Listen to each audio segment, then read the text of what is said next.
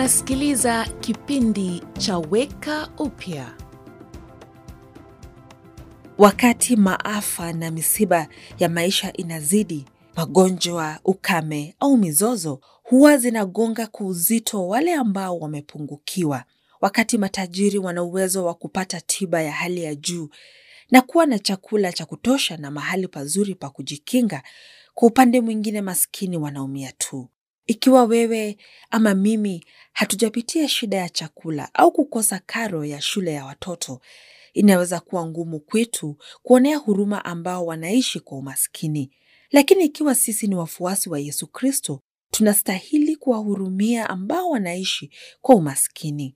Neno la Mungu linatufunza mara kwa nyingine kuwasaidia ambao hawajiwezi, mkiwafungulia waliofungwa bila haki na kuziondoa kamba za utumwa na kuwaachia huru wanaokandamizwa, mkiwapa chakula kwa ukarimu wenye njaa, mkitosheleza mahitaji ya wenye dhiki. Mungu anasema kwenye kitabu cha Isaya, mwanga utawaangazia nyakati za giza, giza lenu litakuwa kama mchana. Maswali mawili ya kujiuliza ni haya: je, nahusika kwa kuwasaidia maskini?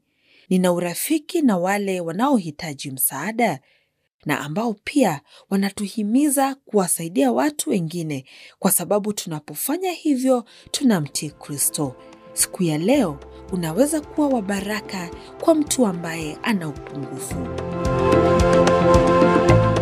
Umekuwa ukisikiliza kipindi cha Weka Upya, ujumbe wa kutia moyo na wenye tumaini. Ili upate habari zaidi, wasiliana na stesheni unayosikiliza sasa.